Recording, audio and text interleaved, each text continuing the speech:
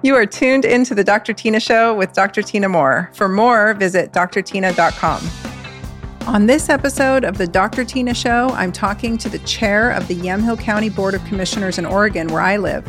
I'm a Yamhill County resident myself, and I've had the honor of sharing the stage with Mary Starret this past year at a medical freedom event. I was so inspired with her knowledge and conviction that I had to get her on the show. If you're like me, you're feeling very stuck right now and unsure of how you can help, or if your efforts will even make an impact. Mary joins us today to tell us how to make some noise in the most effective ways possible. The government works for us, we the people, and we the people need to make our voices heard now on the most grassroots level possible, starting with the local school boards. This episode is succinct and inspiring and hopefully will get you to take some action, just like Mary Starret. As always, if you have any questions for the show, please email us at podcast@drtina.com. That's drtyna.com. And if you like this show, please rate, review, and subscribe on your favorite podcast app. Every one of those actions matters to us. I'm glad you're here. Let's jump in. Mary Starret, thank you so much for being here on the Dr. Tina Show. You are the chair of the Yamhill County Board of Commissioners, and I had the honor of speaking with you on a stage at I guess it was a freedom rally a few months ago, and I was so impressed with your passion and your commitment and your conviction. And I wanted to bring you on today to ask you if you could share with the audience in just a quick and dirty, and we won't take too much time, how people can get involved to make a difference. Because I think people are feeling very disempowered and very overwhelmed and sort of cycling through fear. And we had a nice conversation the other day. So I wanted to just have you introduce yourself and then we can jump right in. Thank you, Doctor, and I appreciate your work, and I appreciate the efforts that you're making to let people know that they don't have to be victims in this current situation. So basically, as chair of the Yamhill County Board of Commissioners, I've had a number of opportunities to push back on what I believe are the unconstitutional mandates, whether it's mask mandating, closing businesses, closing churches and schools, and also the vaccine mandates, which are fast and furiously taking away not only people's freedoms, but also, I believe, their health. And I believe it is important for elected officials to push back. And what we're seeing at the state level is that both parties have abdicated their role to push back on mandates coming from the state government. The governor has limited powers, but under the color of emergency orders and emergency declarations has managed to, over the past year and a half, to continue this, being able to do things which would, before this, not be acceptable, both by federal and state constitutions.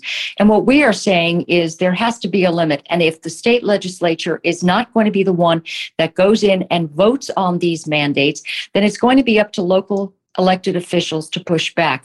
Sadly, not a lot have. But I know that a number of counties have pushed back, both on declaring emergencies in their counties, which is as a result of the workforce shortages that we're already seeing as a result of these mandates. So pushing back by declaring emergencies at the local level in their counties, and also looking at other things that we can do. We've written letters to the governor. We've demanded, I've asked for Freedom of Information Act information from OHA about some of the data that they're using. And their data, as the bottom line is, they're cooking the books. And so the information that they're sharing with us under the guise of, this is the latest fear porn, I call it, where we're giving out numbers of presumably people who have died from COVID instead of saying they've died with COVID. They have changed the way they are characterizing things, the information on breakthrough data, the information on Delta variants and how that's being tested, the PCR test cycle threshold, which we've tried to get from OHA, which in essence we're seeing over and over again are resulting in false positives. So these are bits of information that I believe are instructive, but we've not been able to get that information. And at the local level, we have the ability to do what we can and to let people know that we're trying to work on their behalf.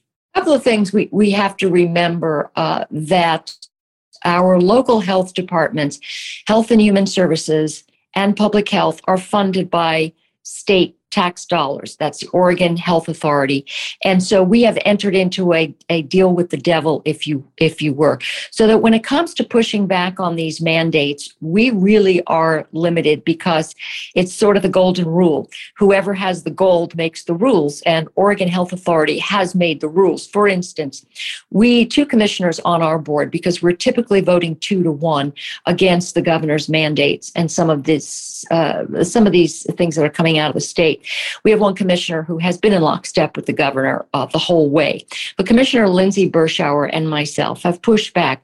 And one of the things we asked was for parental consent when it comes to giving vaccines, the COVID vaccines, to minors. In the state of Oregon, the age of medical consent is 15.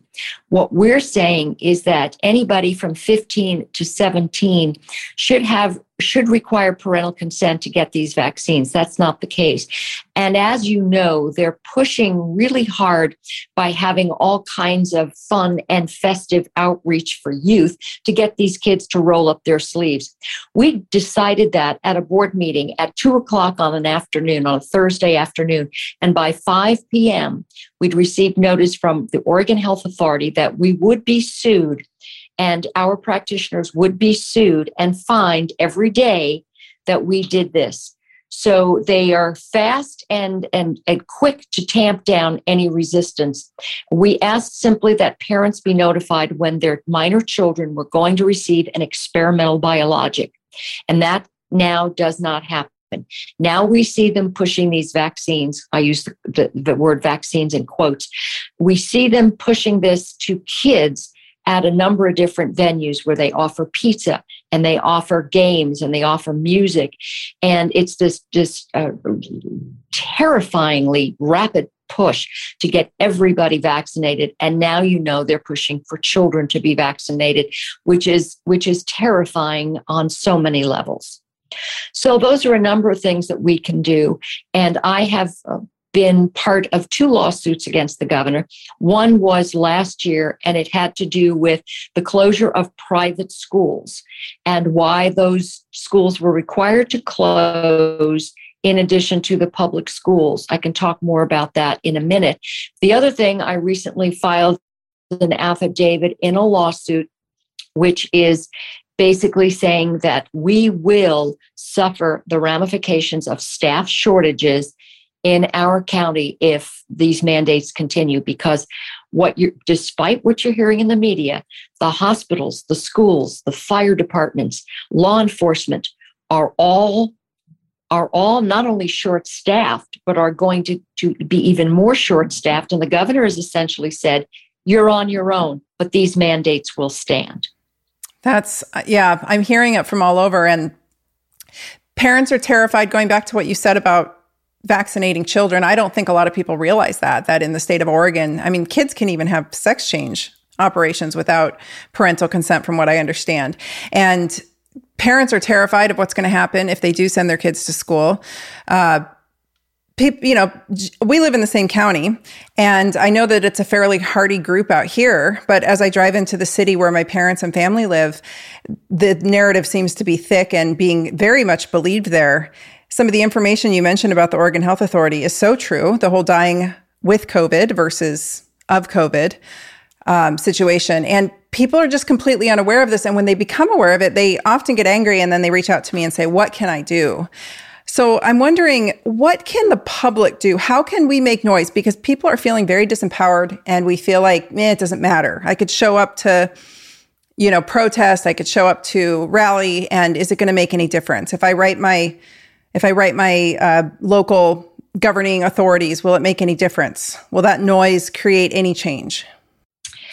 That's a really good question, and it's frustrating at this point because, as you know, Doctor, we live in a state with a supermajority in the legislature that has no interest in listening to constituents simply but following the state in these types of things. And if you look at the map of the state of Oregon, the preponderance, the vast majority of counties would vote against these types of mandates because they are on the other side of the political aisle.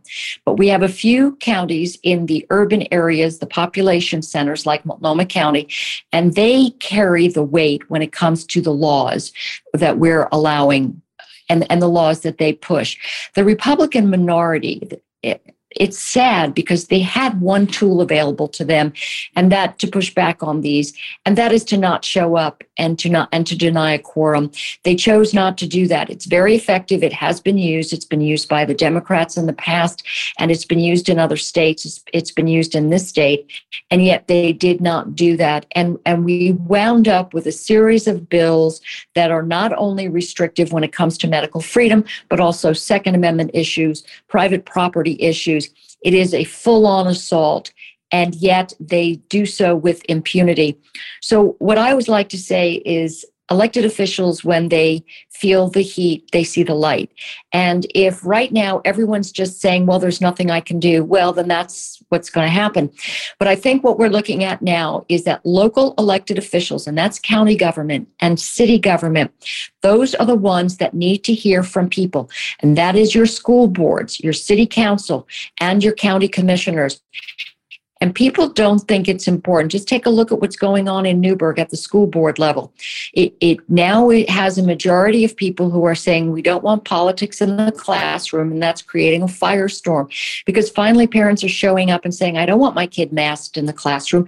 I don't want mandatory vaccines. And they're pushing back on the school boards, and the school boards are not liking that. So I would say start with your school board. Get on their mailing list, find out what their agenda is, show up at the school board meetings, and if they're virtually done, you need to sign up and speak and get a bunch of your friends to do that too. So deal with it at the school board level. Deal with it and ask them to put pressure on the superintendent because the superintendent serves at the pleasure of the school board. Superintendents are being fired all across the country because they're not listening to parents. So that's very important. Your city council and your mayor and your county commissioners need to hear from you. So I would get involved with like-minded groups, and I would send letters to editors in local newspapers. I know in Yamhill County, we have two newspapers, a newspaper in Newburgh and a newspaper in McMinnville that don't need to hear from readers. They need to hear from people saying, I want my side of the story told, and you're not telling that side. Again, if everyone refuses to pick up their piece and carry the weight of these mandates, it can happen. I like to talk about the situation in Nazi Germany. People say, oh, yeah, you can't make that comparison. Well, yes, I very well can make the comparison because Jews were considered unclean people. Now those of us who are unvaccinated are being considered unclean. We're being fired from our jobs. We're being sequestered and segregated. And there's no question about the fact that we are starting to see our government bring the hammer down on a certain segment of the population. It happened to the Jews, and it's happening to the unvaccinated. Absolutely. And they used germ theory. I mean, they used the fear of infectious disease to turn the public against the Jewish community. That's how a lot of it started. So you're spot on with that. People don't realize the history of this. And it didn't happen overnight. It didn't go from point A to extreme in one fell swoop. It was a series of small events where they pushed the line, people accepted as normal. This episode of the Dr. Tina Show is brought to you by my personal line of products that you can find inside my online store. My number one selling product is Easily Relax Tonic. What is Relax Tonic? It is an innovative powder drink mix that reminds me a whole lot of cherry Kool-Aid, much as I drank as a kid. Only this Kool-Aid won't brainwash you and might actually help you make better decisions. It contains a blend of ingredients that promotes a relaxed mood by supporting the body's natural neurotransmitter balance and neuronal stabilization, contains the inhibitory neurotransmitter GABA, supports hormonal balance, healthy blood pressure levels already within normal range, and a healthy glucose metabolism. Relax Tonic aims to promote a calm, relaxed, well-balanced emotional and physiologic state. While I can't make any specific health claims, tell you how to dose it, or make individual health recommendations, I can tell you how they work. As always, check with your provider before beginning any supplement regimen. Listeners of the Dr. Tina Show can enjoy 10% off Relax Tonic by using the code RELAX10 over inside my store at store.drtina.com. Again, head to store.drtina.com and use code RELAX10 for 10% off. Can I ask you a question? If you don't have a student in school, is it still applicable to approach the school board to be a part of that, even if you're not a parent of a child in school? Absolutely. As part of the community, if you look at your property tax bill every year, whether or not you've got kids in school, you are paying for that school system in your community. And it is a large chunk of the property taxes that you're paying. So when people look at their property tax bill and they say, oh, there's several hundred going to this district and this district and that district, it's going to schools. You have a right to weigh in. And I encourage people to write to their school boards and to get involved in groups that are showing up to make public comment. And it doesn't have to be long. You just have to say, I think it's child abuse to have a kid sit in a classroom with a mask over their face. Let's look at how dehumanizing this is. Let's look at cultures that cover people's faces. Certain segments of their population cover their faces. It dehumanizes them. It takes away their status as an individual. And we're starting to teach children to be fearful, to be ashamed. And this is not what we want for our kids. Absolutely. I'm seeing a lot of parents putting their fear upon their children, which is not okay. And you nailed it. It is child abuse, 100%. Not to mention what low-grade hypoxia does to a young brain. It's not a good thing. I think the outcomes from this are going to be somewhat devastating. Okay, so say I'm an Oregonian and I'm wanting to get involved with some groups. You and I talked about a few. Do you want to rattle some off, and I'll rattle off any I know if you miss them? Well, I would get involved with Oregonians for Medical Freedom. There's another group, Oregon Healthcare Workers for Medical Freedom. There's Free Oregon. There's the Oregon Firearms Federation, which works on a very basic right that once we're disarmed, it really doesn't matter what the government does to us. The Second Amendment rights are really extremely important nowadays because we're seeing more and more of law-abiding citizens as we watch what goes on with the defunding of police, with the lack of appropriate staff and response times.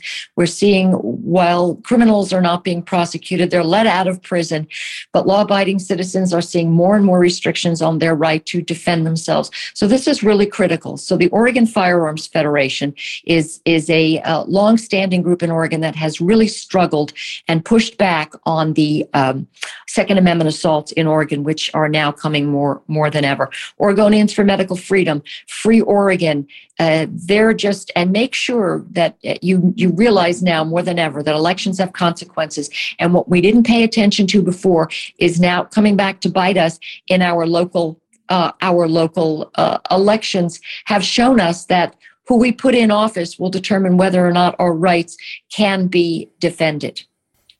Yes. I'm guilty of it myself, of not paying attention to politics well enough over the past few years out of frustration. And I regret that now, but I'm learning. So I'm really appreciative to have conversations like this so I can learn where my power lies and what I can do with it. If you were to suggest even phone calls, emails, just from an individual standpoint, say we've got a stay-at-home mom sitting there at home and she's not able to get involved with too many of these organizations. Does it behoove her to actually write, get her friends together, make phone calls, send emails? Does that kind of strategy work? Well, we see that is the strategy that does work. A few years ago, we saw people who were never involved in politics, people who were never, ever involved, like the old Russian believers.